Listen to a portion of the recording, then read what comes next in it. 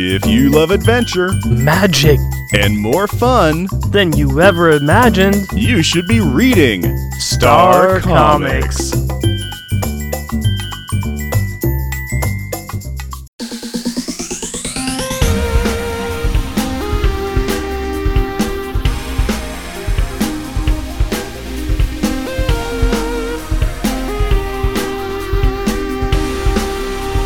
Welcome, dear listener, to our podcast. Jeff and Rick present Unpacking the Power of Power Pack, where we journey through each issue of the most underrated Marvel series of the 80s while drinking beer, analyzing awesome and amazing adolescent adventures, and absorbing alcohol. I am Jeff. And I am not feeling well. That's a darn shame, but you know what? What? This is my random. This is my gun. One is for banter, one is for fun. Random banter time, buddy. Tell me a tall tale of tantalizing treats. Listen here, Private. I don't care what you came into this gosh darn army for, but my name is Ali Emery, and you are going to lick that toilet clean. Do you understand me, pile? The hardest part is cleaning it up for family friendly. Yeah, but, I know. Well, I figured it tied in because we're a family friendly show, and at some point in the movie they talk about kids. So yeah, we can't really. I'm not going to extrapolate on that because it's terrible. No, bad, Jeff. I know. Bad, Jeff. The best time I had watching that movie was when I was in basic training. Well, not basic training, but AIT. Because basic training, you can't watch movies. But in AIT, we watched that movie a lot because, well, irony. Yeah. And I did hear recently a review of that movie where they had a Marine on there, and Marines like, yeah, Marines love that movie because it is nothing but I saw that movie and I knew I wanted to be a Marine, and most Marines will get that. Okay. It's like, yeah, okay, I can see it. I've got some Marine friends. They have good stories. Yes. They have very, very good stories. Yes. I do not necessarily, well, I guess I have a little bit of a story. I mean, my story is that we are a day away from Avengers Endgame showing. And so in preparation for that, my wife and I have done the Marvel Marathon. We haven't matched it up with one movie a day because, we don't have that kind of time. Yeah, because life. But I managed to get it set up perfectly with our schedule, at least, so that tomorrow we are going to be watching Avengers Infinity War. Okay. And then I'm going to be going down to Medford to see my friend and go to their little Medford Comic Con too, and we're going to go see it Sunday night, my friend and I. But it's been really fun watching with my wife. We've been watching in chronological order, so we start with Captain America, First Avenger, and kind of going through it where the movies will place, not when they were actually released. And it has been fun for us to go through and do it that way because you get... Well, especially my wife, she's really putting a lot of pieces together.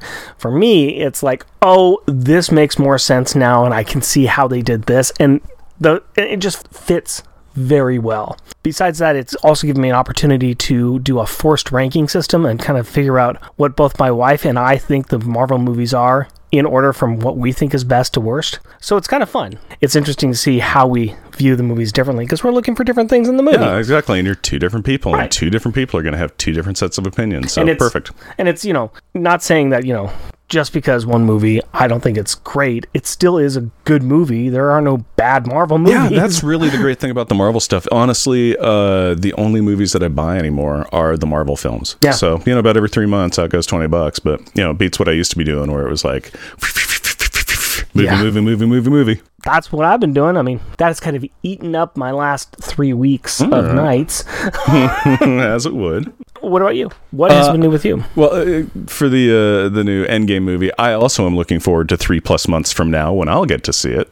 Yeah. Yeah. And I noticed I added plus on there because that's how that's going to be. By the way, since we're on Into the Spider-Verse watch, how's Hillary doing? I mean, both you and Hillary doing watching the movie? We are still halfway through. Excellent. Yeah, excellent. So all right. I gotta light that fire again.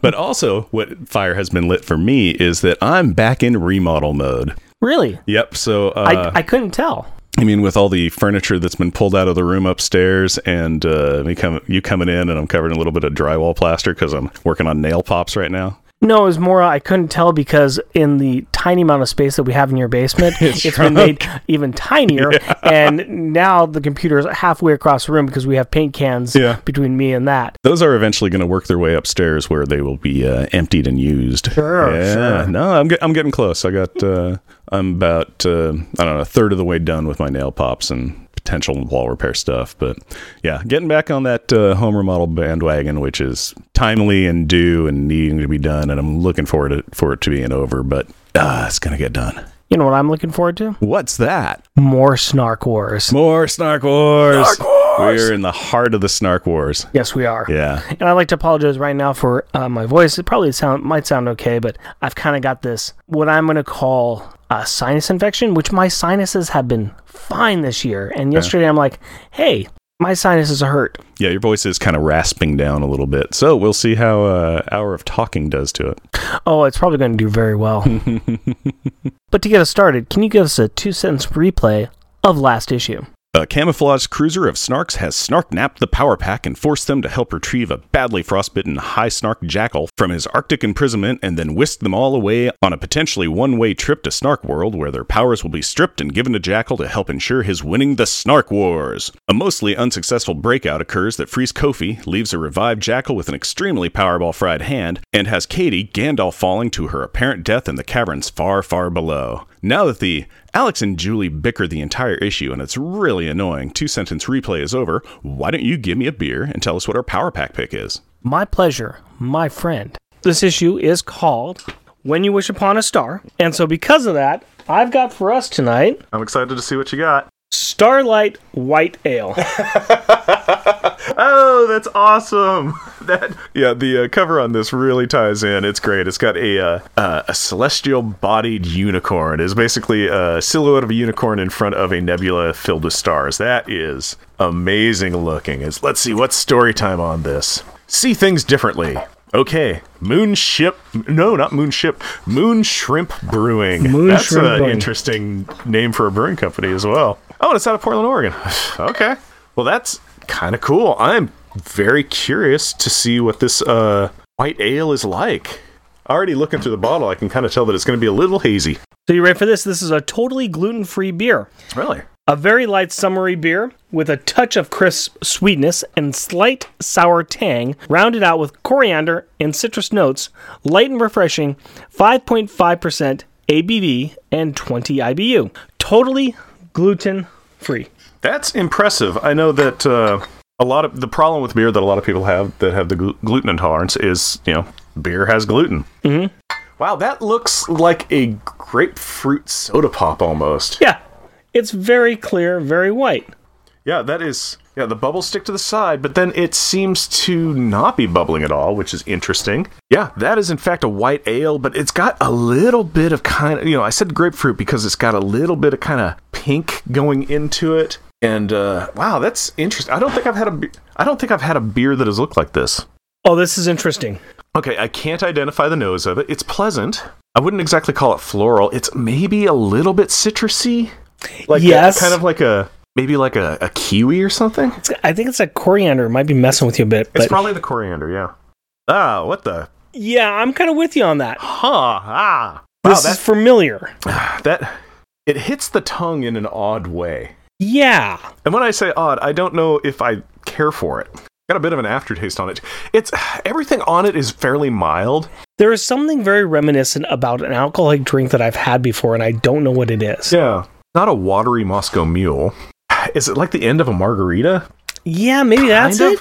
Like the really melted ice margarita kind of thing. It's hard to... Tequila. Okay, yeah. So yes, the margarita. Yeah. It's got that, for me, some of that kind of tequila. Yeah, I could see having the agave notes, yeah. Yeah, that's what it is. That's just different. That's weird. Does it say what it's made with on here? Yeah, you know what? I've got something on that. Dedicated oat and gluten-free facility. Other than that... Water, millet, vegan beet sugar, hops, orange peel, whole coriander, and yeast. Okay, it's the orange peel that's giving it the that kind of margarita kind of thing going on. Yeah. Yeah, it's hidden in there, but it really seems it goes away. Kind of. It seems like it's just resting on the top center of my tongue, which is weird. to me, it really does have that kind of like dregs of your drink flavor. Yeah. Which, that's not a great thing. No. It's usually kind of like a good drink, and then you're at the end of it, and you go, well, I can get, there's another sip in there, but it's, yeah. This is something interesting. I'm not sure exactly what it is, but as far as matching it up, though. Yeah, Starlight White Ale, or Starlight White Ale. Yeah, that goes great with the whole When You Wish Upon a Star motif. Yeah. And it has a horse on it, and space scene, so it matches perfectly. But the taste is something. Let's see what we feel after we a little bit do later. this. All right. Please give us the credits. Power Pack, issue number 24, July 1986. When You Wish Upon a Star. Credits: writer Louise Simonson. Pencils: John Bogdanov. Inks: Bob Wycheck. Letters: Joe Rosen. Colorist: Christine Scheel. Editor: Carl Potts. Editor-in-Chief: Jim Shooter. Featuring Power Pack. Alex Power, aka G. He's the oldest sibling. He increases or decreases the gravity of objects he touches. Julie Power, aka Lightspeed, second oldest Power sibling. She flies very fast, leaving a rainbow trail behind her. Jack Power, aka Massmaster, second youngest Power sibling, controls his molecular density. I don't know why I talked about their powers, because we really don't see them use their powers in this issue. No, Not really. we kind Not of do really. in the most minorest of ways. Moving on, though. Katie Power, who does use her powers, she's known as the Energizer. She's the youngest Power sibling, and she disintegrates matter, turning it into energy, which she can expel into power balls. Franklin Richards, aka Tattletale. He can see the future in his dreams, and he can do some astral projection. We have Kofi, the chameleon son of the diplomat, and he can teleport. Also guest starring Queen Marad, evil snark queen who wants her son to be the new emperor. Jackal, the son in question, who really hates Power Pack. And he has been physically maimed by these meddling kids. Lord Yurik, he is the chameleon diplomat and father of Kofi. He used to have healing powers, not so much anymore, because Chancellor Hadge, the snark subordinate to Queen Marad, has taken those healing powers. We also have, back on Earth, James Power, the very distraught father of Power Pack who is looking for his lost children, and Cloak, part of Cloak and Dagger, who can teleport through a dark dimension. Whoa, boy. We are in the center of it now. Yeah, this is a really thick multi-part story that has thrown these kids across the galaxy, threatened the loss of their powers, and has endangered their lives. No, I meant that we're in the center of Snark World with Katie. Son of a Tootsie Pop. I mean, yeah, you're right. At the end of last issue, she was discovered in a cavern lake by some strange creatures, who we now get to see on this splash page as they pull the lifeless body of the youngest Power from the water. These are burrowers, and they're kind of cute. They are shorter than Katie, with oversized bald heads with batwing ears. Their gray bodies have longer fur on their shoulders, forearms, calves, and midsections. They have 3 claws/fingers on their hands and feet, and an extra claw on their knees. Their speech patterns are very primitive, but they have identified Katie as important, as she might be the falling star of legend that will lead them to the light. Are you saying that she will guide them to the light, as told by legend, where the star child shines so bright? Settle down, Springsteen. They cannot stand around for long. The Snarks, or dragons as the burrowers call them, arrive looking for the lost little light launcher and open fire. Shracked cow. These little guys are doing their best, but as they escape, the short fuzzy aliens are kind of bumping the critically injured child's noggin on the ground. Thump. No, Jack, stop bumping me. I'm coming. They apparently knock her head so hard that we get most of a page of a recap from the last issue. And as science tells us, the harder you knock your head, the longer your previously on flashback lasts. Eventually, the recap and the rivaling Jack's number of head traumas journey is over. And for the low price of many lost brain cells, they find Lord Yurik hiding out in one of those tunnels. Now, I'm not sure how this happened. Last we saw of this guy, he was being sucked dry of his healing powers milkshake and was lying in a crystal shell. Neither he nor any narration gives us an explanation of how he escaped. Well, he has, and these dwellers know he is a healer. Was a healer. Yeah, but they don't know that. They do now. He just told them. Well, sure, of course he tells them now as they try to get him to fix their star. Then why did you say they know he is a healer? Talking to you is kind of like describing a sphere. There's really no point. Yurik takes Katie into his arms and encourages Katie to tap into her chameleon power and heal herself. Wow, talk about a long con. This was hinted back in issue number 5 when Julie's arm healed faster than normal. But Katie doesn't want to heal herself as she thinks that she is a monster. Beyond her pain, she has a massive guilt over hurting Jackal and just wants to die. Meanwhile, miles above. Home of the trapped and taunting tots. If something worked once, why not try it again? The 3 remaining captive kids are making faces and calling names at Jackal, hoping to rile him up so that he attacks their crystal cages again. This time, though, it's not working. Correct, much like the Trailblazers coolly ignoring the insults of the Thunder in Game 4 of the 2019 NBA playoffs, and Damian Lillard sinking the most incredible three-point shot to cap off the Game 5, Jackal is just doing his job. Now that he has been healed up for a bit, his mind is calming down a bit. He still is trading insults with the kids, but he is patiently waiting to be completely healed. His hand still has that deep Kentucky Fried Chicken texture, and he is still feeling some pain. Wow, a topical sports reference in a geeky podcast? Some of us take the time to keep up with a variety of newsworthy events in order to better ourselves. I'm guessing you were either bored at work or you were somewhere without your phone's internet and there was an open newspaper around. Yeah, so? But speaking of pain, Hodge is looking very unsteady as he uses some of his stolen power on the High Snark Jackal. Murad also notices this, recognizing that in volunteering to test the power transfer device, that her subject has placed their health and sanity in jeopardy. So, not Shosha approved. What? Snark Oppression Health and Sanity Agency. Moving on, Hodge goes to rest with her queen's blessing, and Murad leads her son from the room, and leaving the older power siblings to sink into despair over their circumstances and to ponder how their parents are feeling about them being missing. If only there was some way that we could flash over and find out. Meanwhile in Central Park, Home of the fearful, frightened, frantic, and fretful father. he ain't lying. Jim is screaming into the snowy night, looking for his lost little lambs. And suddenly, wolves approach. No, seriously, the Wolves Gang. You remember those losers we saw in issue 17? They were harassing the kids in what looked like pajamas on a subway train? I feel like we need those editor boxes to pop up with our references. Yeah, well, this gang of punks wander out of the woods and are not helpful. No, they are not. One of them insinuates that they may have the lost sheep, and flicking out a switchblade, say that they sure have the knives to do the shearing. This, unsurprisingly, doesn't sit well with Jim, who then yells out, No! What have you done? Where are my children? We carve up kids, Pop, and eat them for breakfast. Which causes Jim to grab their leader, who punches Jim in the gut, and Jim kicks the kid into the snow. Jeff. The punk then yells out, Now you gots to apologize to me, man. Jim is not really in the mood for this, so he tries to take on the 3 guys around him. Thump. It Whack. goes Brack. poorly. Thud. Still, Jim gives it the old college try, but he ends up on the ground with his glasses broken and the head dude kneeling over him with a gun in his face, demanding an apology again. That is why the pack of wolves do not see Cloak appear behind them. Needless to say, these guys take a quick trip through the black shadowy funhouse while Cloak activates the dialogue prompt for one of his generic standardized monologues. The world is a cold place where the strong prey upon the weak, is it not? But you will find that it is not so cold as my cloak of darkness, where you will discover what it is like to be preyed upon. He then turns to Jim Power and offers to help him. You see, Cloak has a special interest in lost children, owing to the fact that he himself is one. Meanwhile, in the Avengers Mansion, Home of the sand-slumbering super kid. a worried Frank is looking out into the night, worried about his lost friends. He has tried telling all of the adults he knows what happened, but to no avail. This is mostly due to the fact that most of the adults were his family, the Fantastic Four. And as we have said many times before, they are the worst family to have. So, in a moment of desperation, he turns off the alarm to the Avengers Mansion, opens the window to his room, and desperately calls out for help. Answering his call to the heavens is the soon-to-be-introduced star brand of the new universe, his star symbol shining bigger and brighter in the night sky as he approaches.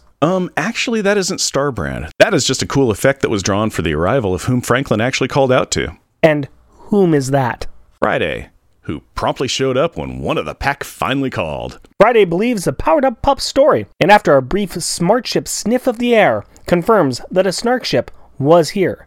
Gadzooks! Well, it is time for some more bad idea theater. Frank scrawls out an adorable note to his father, explaining where he's gone. But, being 4.5, he has not yet mastered those pesky letters for this important message. Instead, he draws a sun, 3 stars, a circle with his impression of a snark inside, a representation of Friday, himself with an arrow pointing to the snark circle, and his name. All in all, if you know the context, a pretty succinct and informative drawing. Then he costumes on and climbs into the irresponsible smart ship who takes off into the night. Meanwhile in the caves. Home of another episode of multiple storylines. Yeah, hang on tight. Katie is still more interested in dying than trying to heal herself. Yurik tries a couple of different tactics to motivate Katie. First up, he tries calling her a coward. Wow.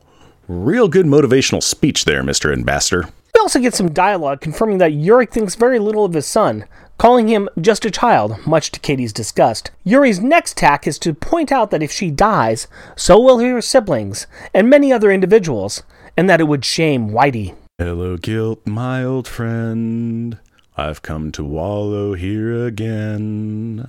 I guess when he gave us his powers and told us to save our world, he meant this one too, even if it's full of crummy snarks. That's the spirit, Katie. Meanwhile in other caves. Home of the prancing ponies. Yeah. We have a scene of Kofi running away from the gunshots on all fours, and it's kind of silly, and kind of cool, and kind of cute at the same time. Between that and some well-timed teleports, he is just staying ahead of the lizard men. Tracked. After a glancing hit from one laser, Kofi starts to fall off a cliff, catches himself, teleports into a crack in the roof, then... Conk. Jackhammer time! Kofi knocks out a Snark who is looking over the edge of the cliff for him, grabs his weapon, and lays down some impressive strafing fire. Stract. Spyow. Zap. This gives Kofi enough time to find another thin passage to crawl into. The Snark Lieutenant directs his troops to cut off the fighting foal at the passage's exit. But they are too late. Kofi makes it out of the passage and finds himself above a lake of lava. Unfortunately, the Snarks are covering all of the exits, which means Kofi is trapped here. We should mention that the lava bubbles up into floating glass balls that rise up to, and breaks on, the ceiling of the cavern. Meanwhile in space... Home of the infighting space skirmishing Snarks. Friday hops out of hyperspace in the midst of a space battle with hardcore snark-on-snark action.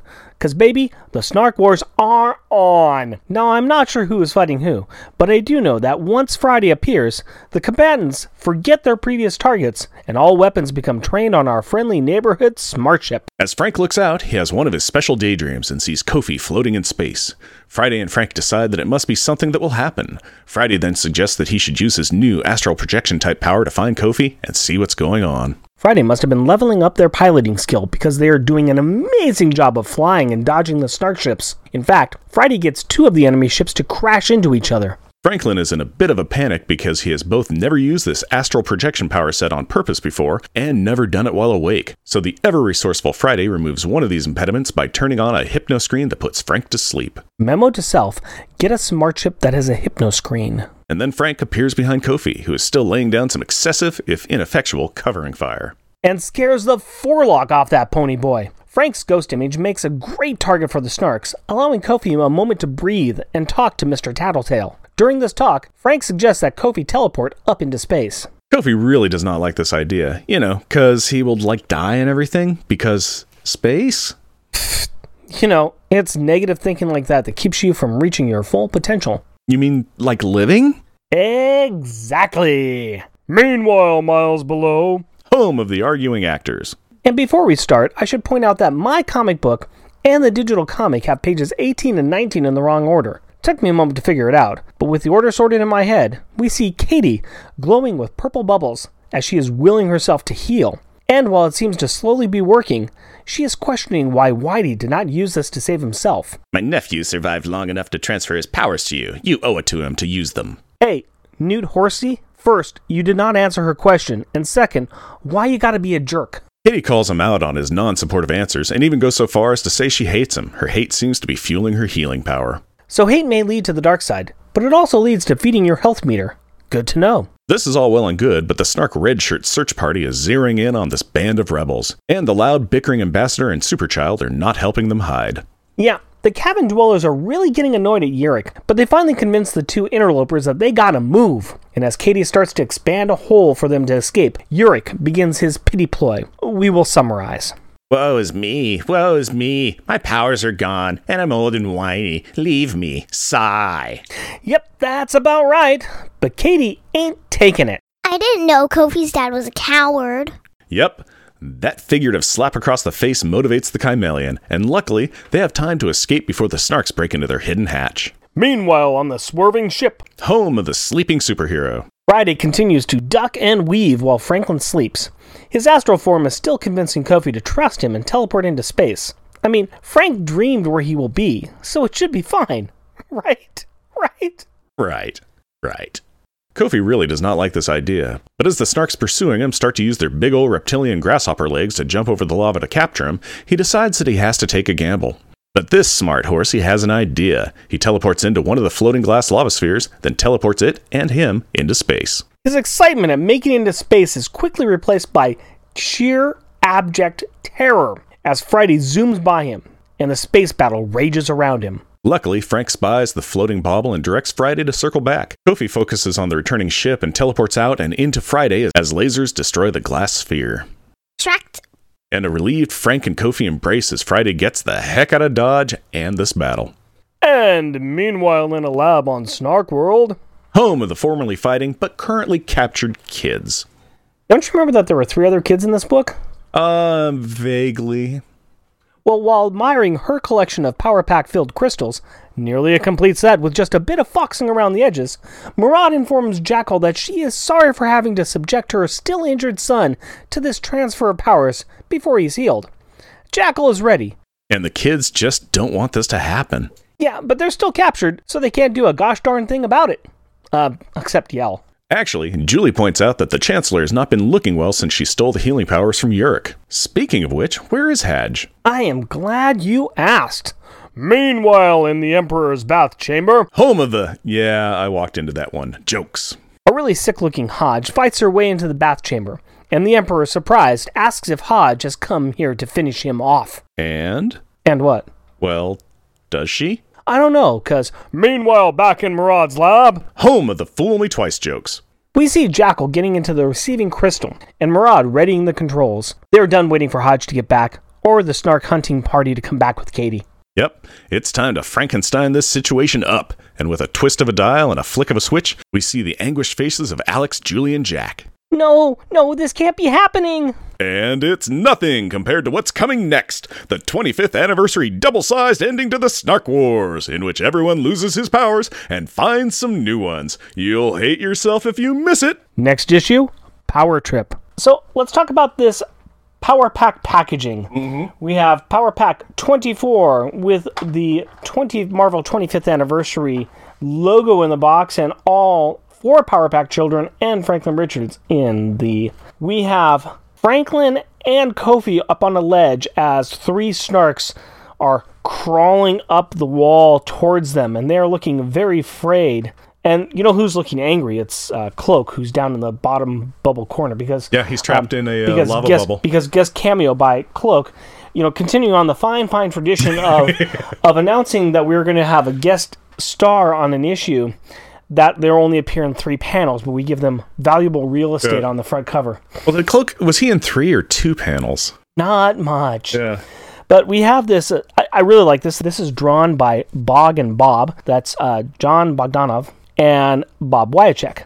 So I like that, Bog and Bob. Mm-hmm. And it's a lot easier to say than either one of their names. Mm-hmm.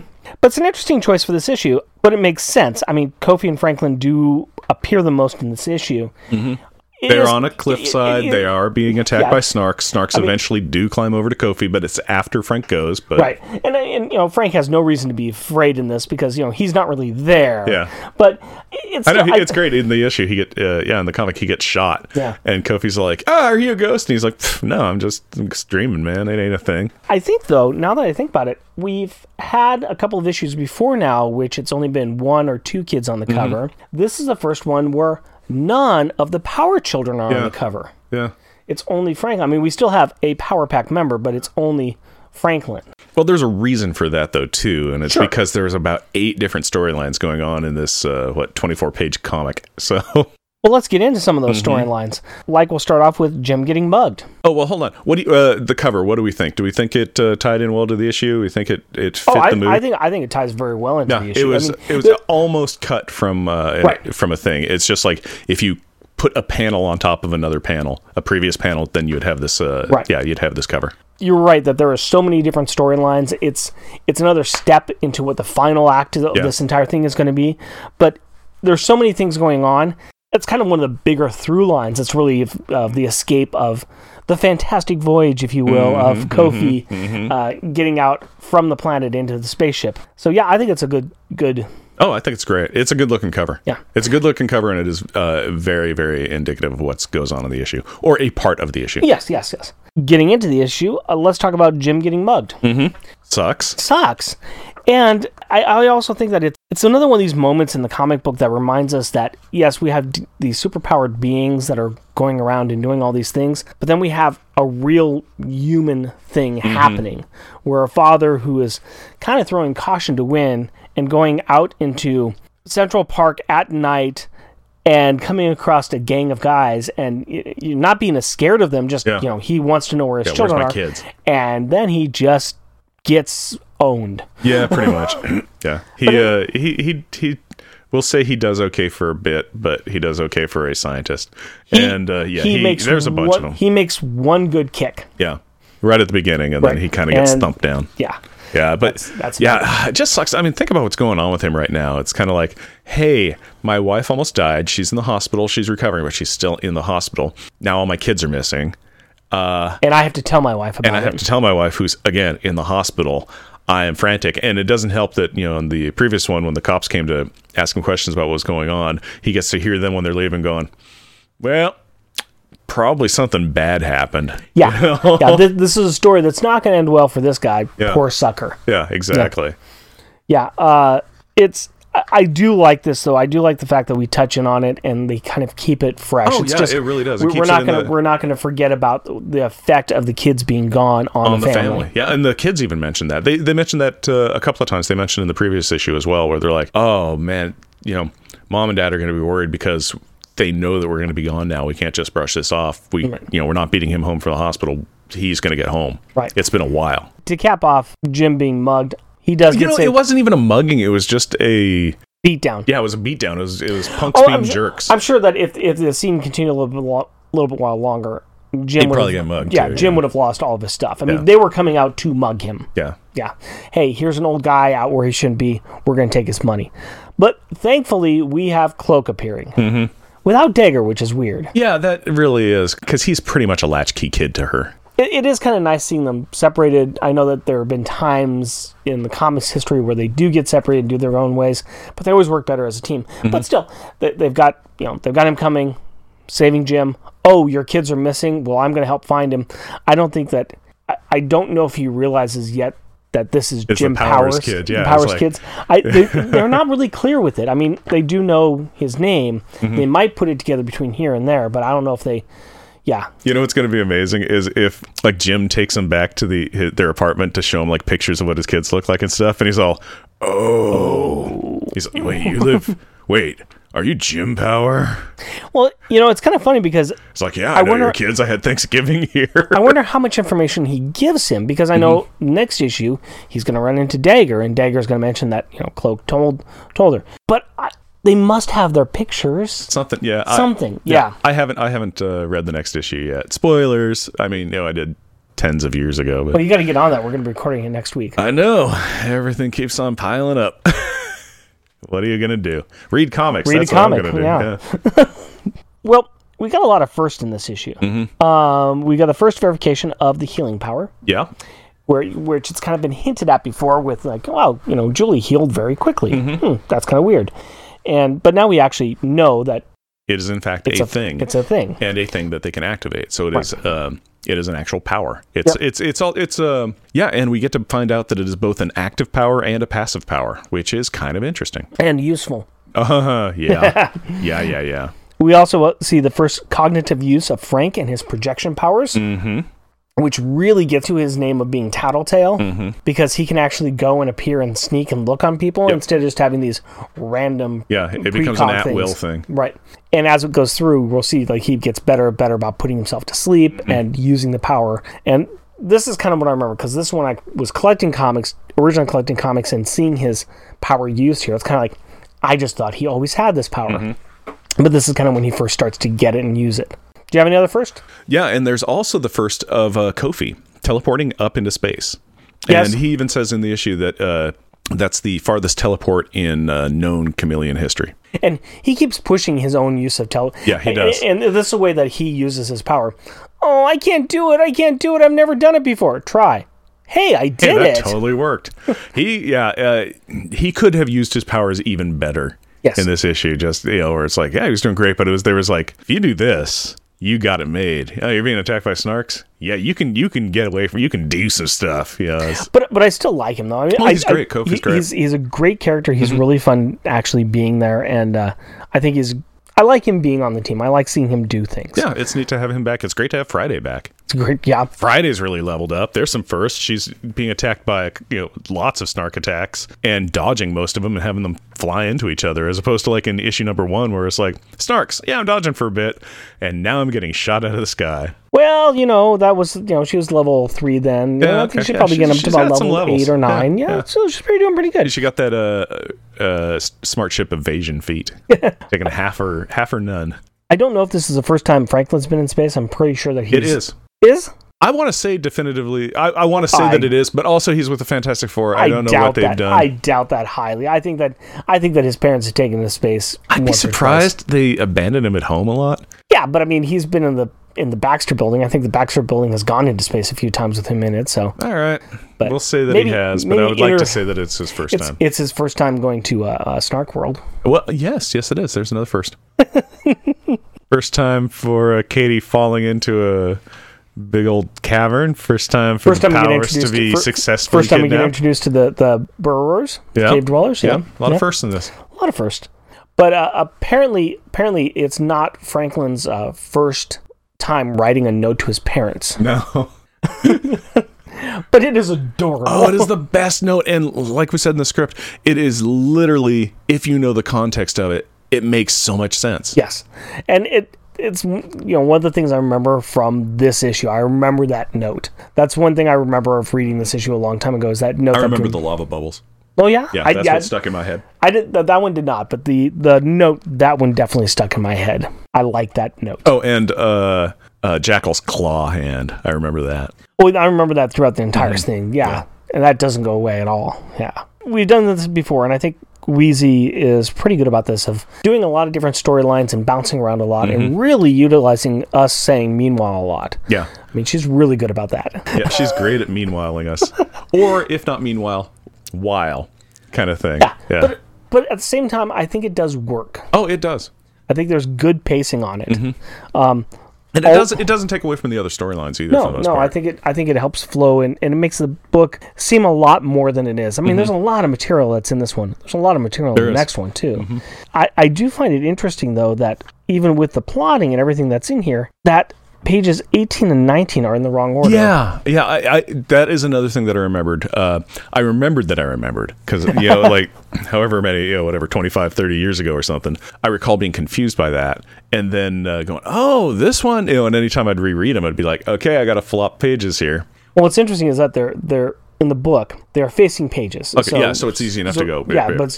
And it's interesting because both page starts off with a small panel of Katie looking angry. Which is probably why it got flipped in the books, is simply due to the fact that it was kind of like, okay, here's that one. Yeah. And it's like, it's the same, but it's different, buddies. I just have also found it interesting that they never fixed that in Marvel Unlimited. No. Yeah. Yeah.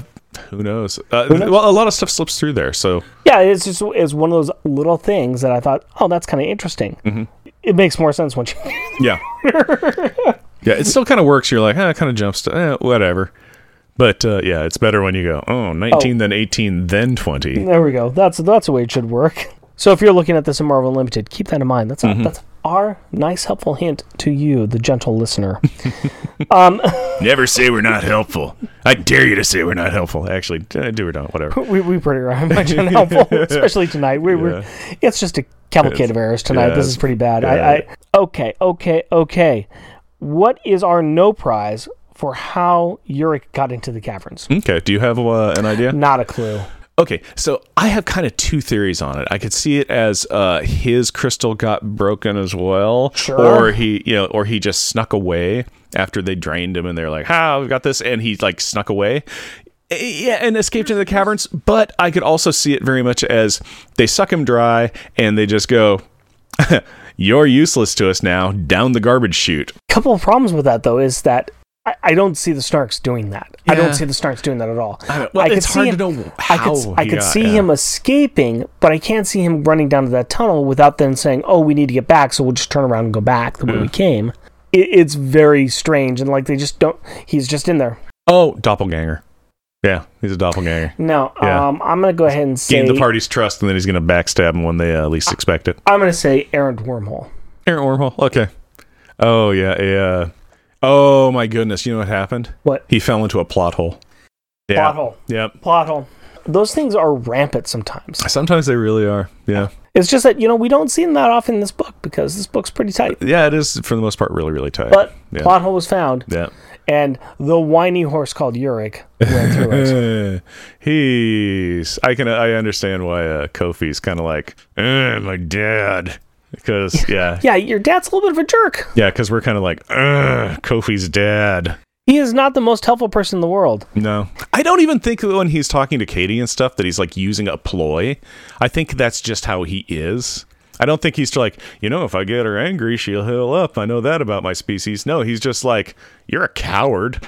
Yeah, and you're not going to heal yourself, coward. I think he's also jumping on the good old bandwagon of, you know what? The only way I'm really going to get out of here is if I use her. So I'm going to make her heal herself, and then, she can help me get out of here. But then he wants to lay down and die later on. So really quickly, again, I think he has concerns for people. He really does. Like when he sees that the Burrows bring in... He better, because he's an ambassador. Yeah, I know. Well, maybe he's not a really good one, which is why he's stuffed over on Snark World. I think it's a political appointment myself. But yeah, it's kind of like when he sees Katie and it's like, oh my goodness, it's Katie. She, is, my whatever brother's powers went to her, all this stuff. And it's like, so he is like, concerned. And Katie, you've got to heal yourself. I don't want to. I want to die. Well, then you suck and nobody wants you to heal. Die then. Or heal. Get better, coward.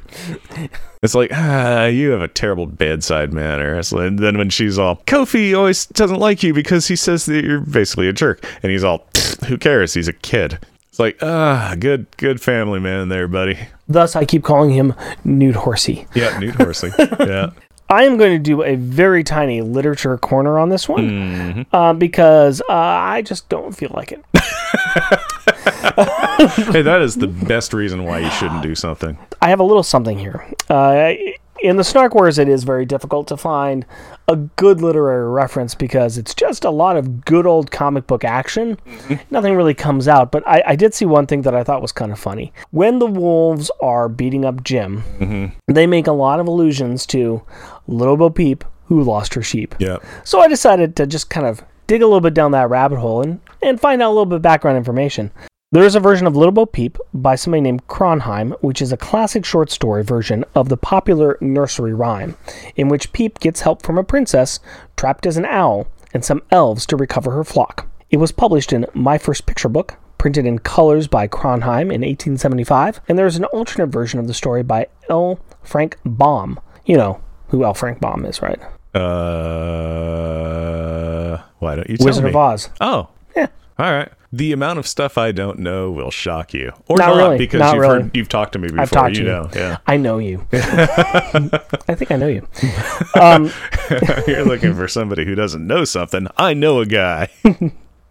You might enjoy reading the original Mother Goose's nursery rhyme, Little Bo Peep, which everybody knows. Mm-hmm.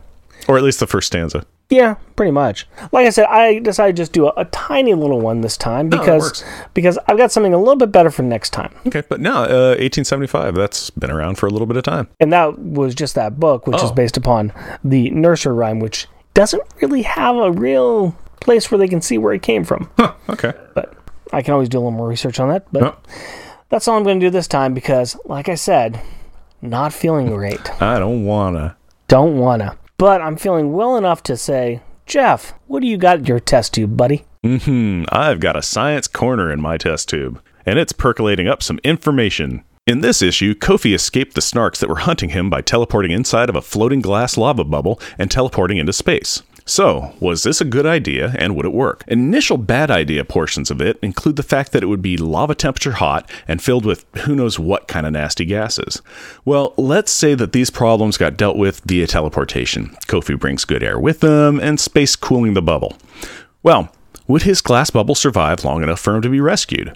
The innermost pane of the space shuttle window is constructed of tempered aluminosilicate glass to withstand the crew compartment pressure and is about half an inch thick. So we know some kinds of glass can handle the pressure, and maybe this glass is one of them. The biggest worry is the air inside of the bubble in the vacuum of space. Let's use a common balloon to demonstrate why. When you blow up a balloon on Earth, the air pushed into the balloon is at a higher pressure than the air that surrounds it. This greater pressure is what inflates the balloon in the first place. As more atmospheric air is pushed into the restricted place, the number of collisions between air molecules will increase, thus creating more pressure and pushing the walls of the balloon outwards.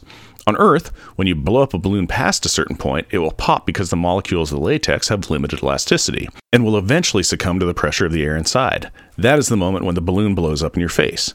However, in space, there is no external air pressure pushing back on every surface of the balloon, so when a person blows air into the balloon itself, that air has nothing to hold it in except for the rubber walls. The air molecules in a balloon in space would expand at an extremely rapid rate, quickly pushing the rubber walls past their elasticity limits, causing the balloon to explode. In fact, as soon as you took an inflated balloon from the pressurized cabin of a spaceship, it would take less than a second for the pressurized air inside of the balloon to expand and explode. The air molecules inside the balloon would be moving at roughly the speed of sound or even slightly faster as it escaped the confines of the balloon. So, would Kofi's idea work in the real world? I'm going to say maybe. He wasn't in it for very long, and during that time the glass did start to crack, so we know that it would eventually have failed, but it did give him just enough time to teleport to safety. So, all in all, I'm going to say that it was a good idea and that it made a great temporary stopgap until he could teleport into Friday. And that is Science Corner. But I have a question for you, Jeff. I may have answers. In space, can anybody hear you whinny? It depends on if you have atmospheric conditions and oxygen. If you are in space proper and nothing is around you, then no, because there's no atmosphere to transport the sound waves. But if you are in a glass bubble or a space station or a smart ship and whinnying, then yes, the people inside of it could hear you, but the people outside in space could not. So mostly you're just saying, nay. That's what you were trying to go for, I know. Pretty much. Yeah. I just wanted to ruin your joke and make it last as long as possible with some science. I still like my joke. I still like my No, joke. it's a I great still one. like my joke. My joke was better than your attempt to not have my joke. Only one guy gets dad jokes here, and that's this guy. And that guy. Both of us. Okay. Only two people get to dad joke here. I get a dad joke all the time. And the best thing about my dad jokes, I get 2 groans, whereas right now you just get 1 groan. Wait till you have an 8-year-old. Yeah. Yeah, right now I just get da-ba-da-ba-da-ba-da-ba. Wah wah. Yeah, and that's what Hillary sounds like. But what about your daughter? Oh, she's very eloquent. She's all, oh, father, your jests and japes do not amuse. That sounds more like your cat. Yeah. Anyways, what else can we talk about your family? Mannequin lawyer. I was going to talk about the refrigerator. Oh, let's talk about that. What should we put on the refrigerator? That is a fantastic question. Currently on mine, it's one of those alphabet singing devices where you put a magnetized letter on there and it tells you what the letter is and sings a song about it. Well, I think I would like to put on a couple of funny joke things. Oh, we could possibly do that.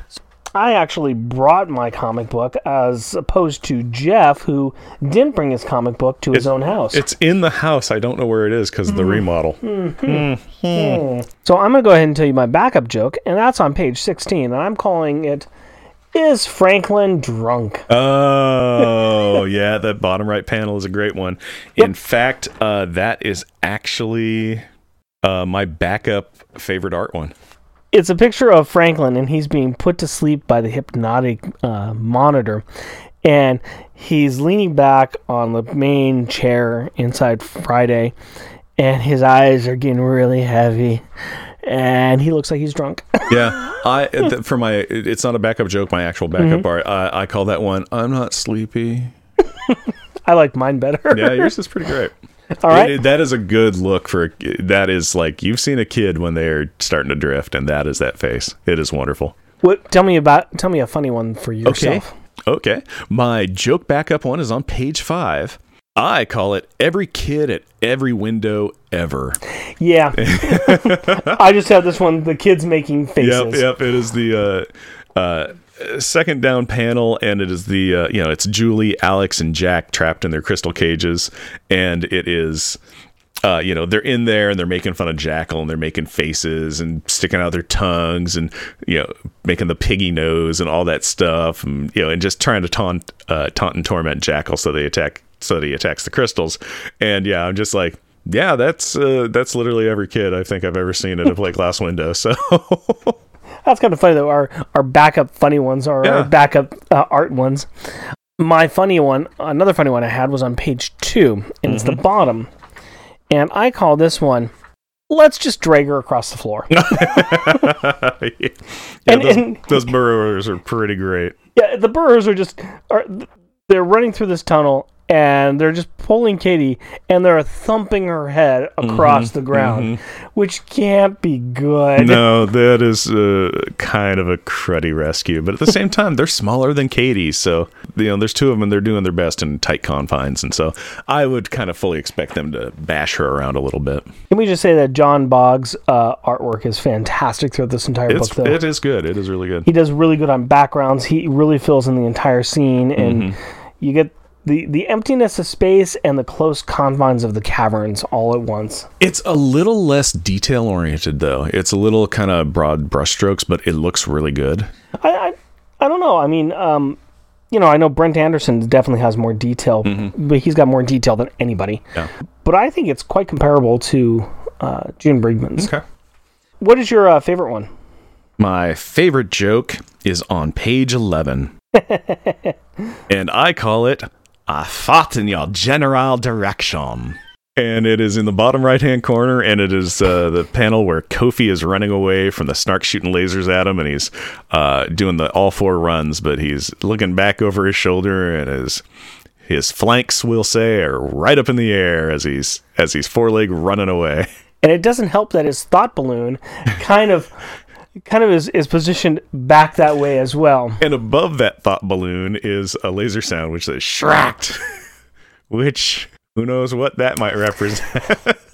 Wow. I can't look at that scene any differently now. So yeah, the thought bubble coming out of his flanks and the laser "Shracked" coming out of his flanks as well doesn't ergo my name for it. If you guys want to see this too, we are going to have this up on our website. We highly recommend you check it out. jeffandbergpresent.wordpress.com. All these pictures we talk about, we always put them up there, so you can always check them out. I'm also going to put up the picture of that Franklin drew for his family too. Which you should. It's fantastic. But let's talk about our top ones. Okay, well, you already know what my backup one is, which was your joke backup one, and I know what your backup one is because it was my joke backup one. That was very complicated. I like that a lot. If we go to page 5, and this scene with Jackal on page 5, he's angry and he's holding up his withered, burnt hand that Katie kind of demolished at the end of last issue. Yeah. And you can see the sinew, you can see it just blackened. It does not look healthy. It's just a vicious, vicious picture. I love that picture. So do I. What did you call it for your first place art? I just called it Jackal. Okay, mine is the Claw. Yeah, it's a great bit. We could also accept it. I got your Kentucky Fried Chicken right here. Yeah. You could also call it Burnt Offerings. Burnt Offerings. Yeah. We got the top. We tied on a lot of stuff here. I mean, not to say that there isn't any good pictures. I mean, there's a lot of good stuff. Yeah, there's some great stuff. I was looking at, some of the lava bubbles was pretty great. There was a lot of neat stuff in here. But let's talk about some other funny stuff. Let's talk about some good insults. So tell me about your backup insults. My backup is on page 13, and it is after he's running away from the Snarks, and the Snarks are chasing him, and he goes into a really thin cavern, the little passage where they're going, eventually they're going to try and cut him off, and the Snarks are, saying, "Go after him, get in that cavern," kind of thing. And Kofi yells back at the Snarks, "Yeah, come on, stupid! I just love to see you get your fat tail stuck in here." So you get a "yeah, stupid" and fat tails, and I thought that was pretty great. Because there's nothing like, mocking somebody who's got energy guns. My backup is on page 5, and we've already mentioned the scene, but it's all of the taunts that are coming from the kids. You are looking at my first place. Yeah, we can't beat it. I mean, we got a lot of good things here. We got Jack saying, Mama's boy, yeah, yeah, yeah. Hey, Alex, you hear something? Yeah, it's the wind blowing through Jackal's empty skull. Yep, that one right there is my first place. Yeah. That's my first base bet, yeah. It's just a great insult. All of the insults going on that page. Those are... See, I did not choose that for my top one. My top one was on page 18. It's where Katie says... I didn't know Kofi's dad was a coward. Oh, yeah. I like that one because it's her just... right there. Queen Marad had a good one with her son, too. When he's like, I might just kill the power kids. And she's like... cease the ravings of this troubled and unstable mind kind of thing. And I'm all, yeah. That's a nice one. That's a good honorable mention one there. Let's move on to our favorite part where we talk about stars and detention. What are stars and detention, Jeff? Stars are the kids that were the best in the issue, and detention were the kids that were the worst in the issue. I seriously couldn't have said it better myself. So who is your detention kid? My detention kid this time is Katie. I was close on that. I fully understand why. Yeah. I can't really choose the 3 that are captured because they're doing their best. I can't choose Kofi because he was my second choice for best. So I had to go with Katie, who really just wanted to die. And it's only because she was paired with an even worse person that she didn't that she did anything. The reason why she isn't my worst is because she actually did help Yurik escape because she disintegrated some cavern. Sure. So that was why she was not my worst. Yeah, and she did something, but I kind of was like, oh, Katie. She was, again, really close to being my detention kid. Right. My detention kid is Alex. Okay. Yeah, and that it was simply, I know they were trapped in their cells, so they couldn't do much of anything, but Alex gave up first of saying, this is dumb, it's not going to work. And then followed by Julie, who gave up, and then followed by Jack. At the same time, But they were trapped in there, but yeah, so they were doing the best they could, but it was just the aspect that it was kind of, Sir does not appear in this issue, and he gave up in the cells first. He never tried to, rally hope. I don't really see that as a problem, though, because...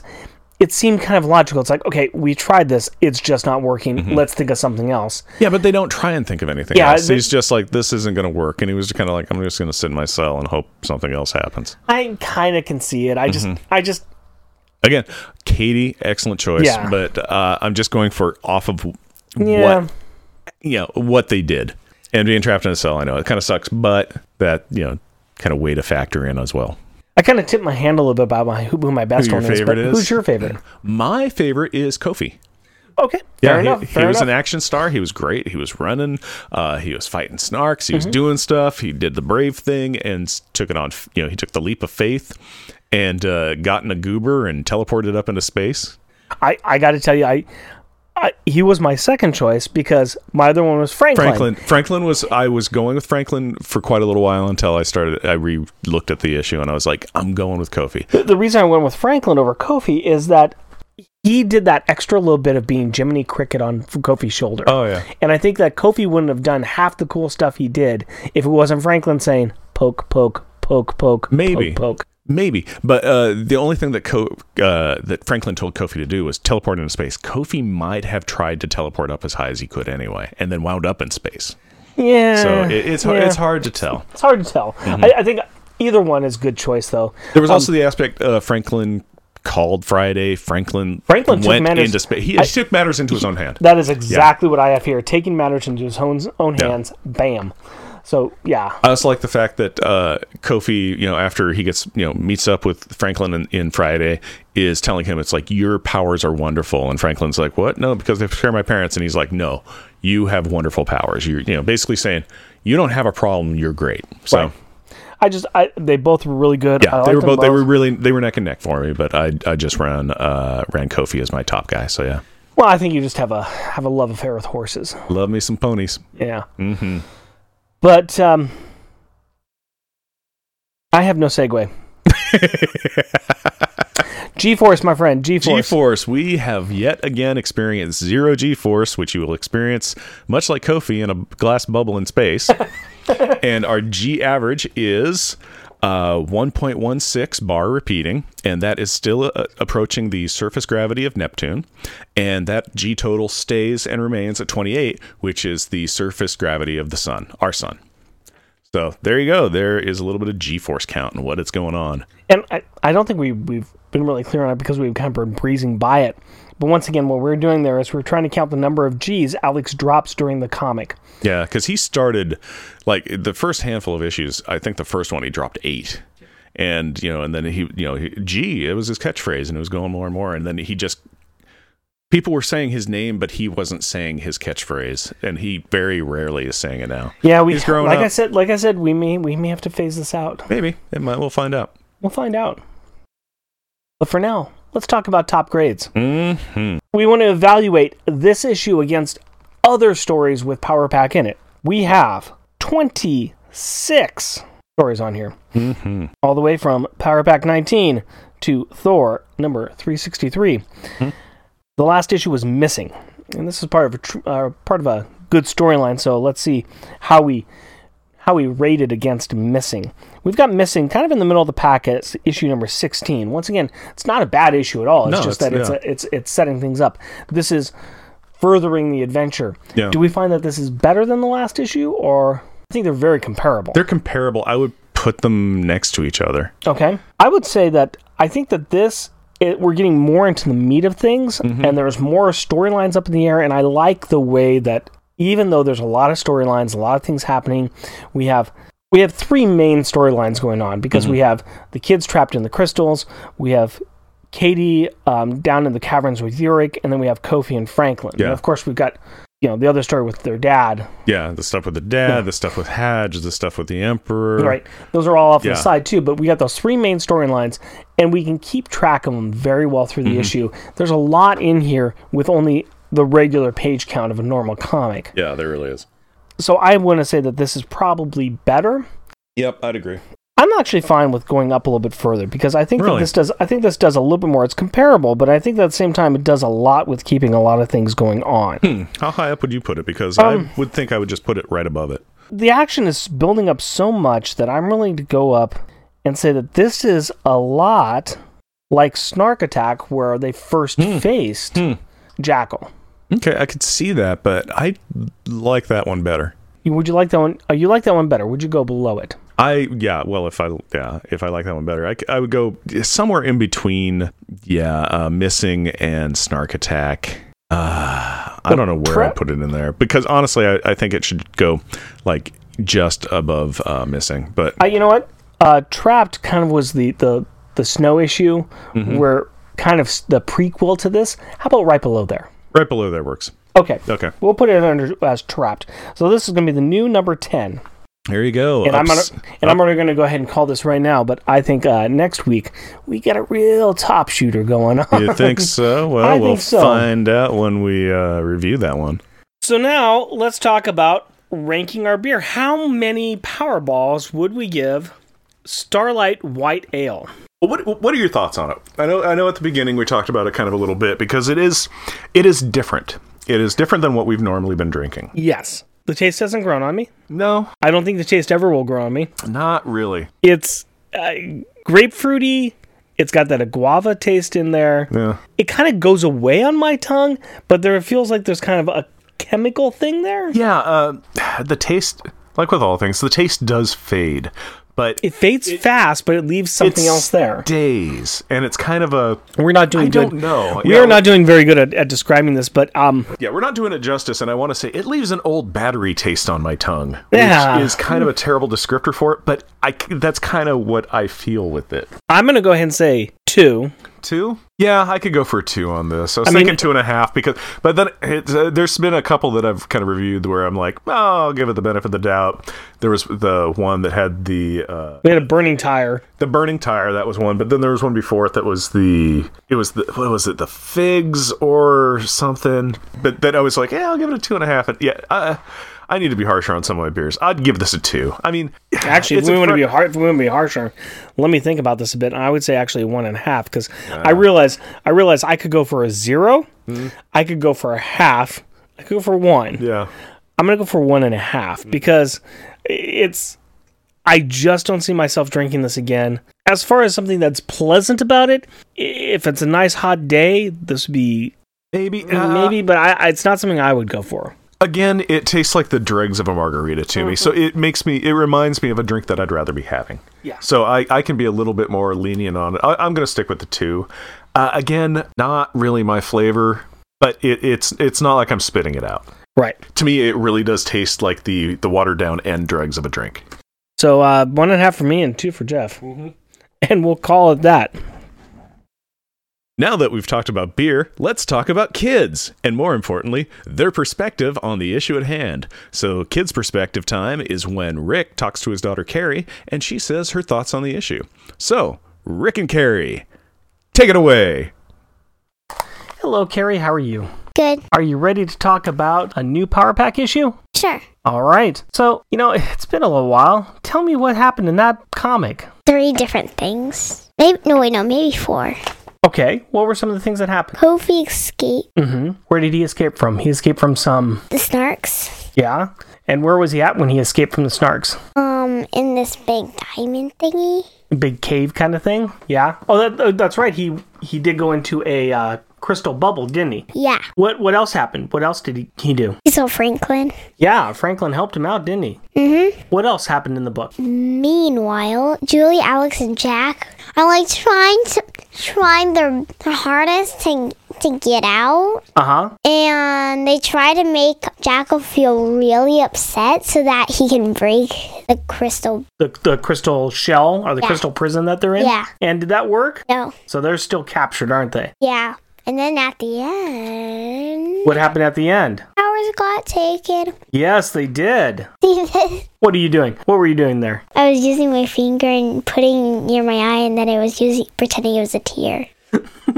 So it's sad that the kids lost their powers? Mm-hmm. And in the next one, spoilers. I saw that instead of them using their powers, Jack's throwing a rock. Alex is like having his hand looking like a claw. It looks like he's actually holding a rock, yeah. Yeah, and Julie just has this big stick in her hand, and she looks like she's gonna whack the snark with it. So it doesn't look like they've got any powers, does it? No.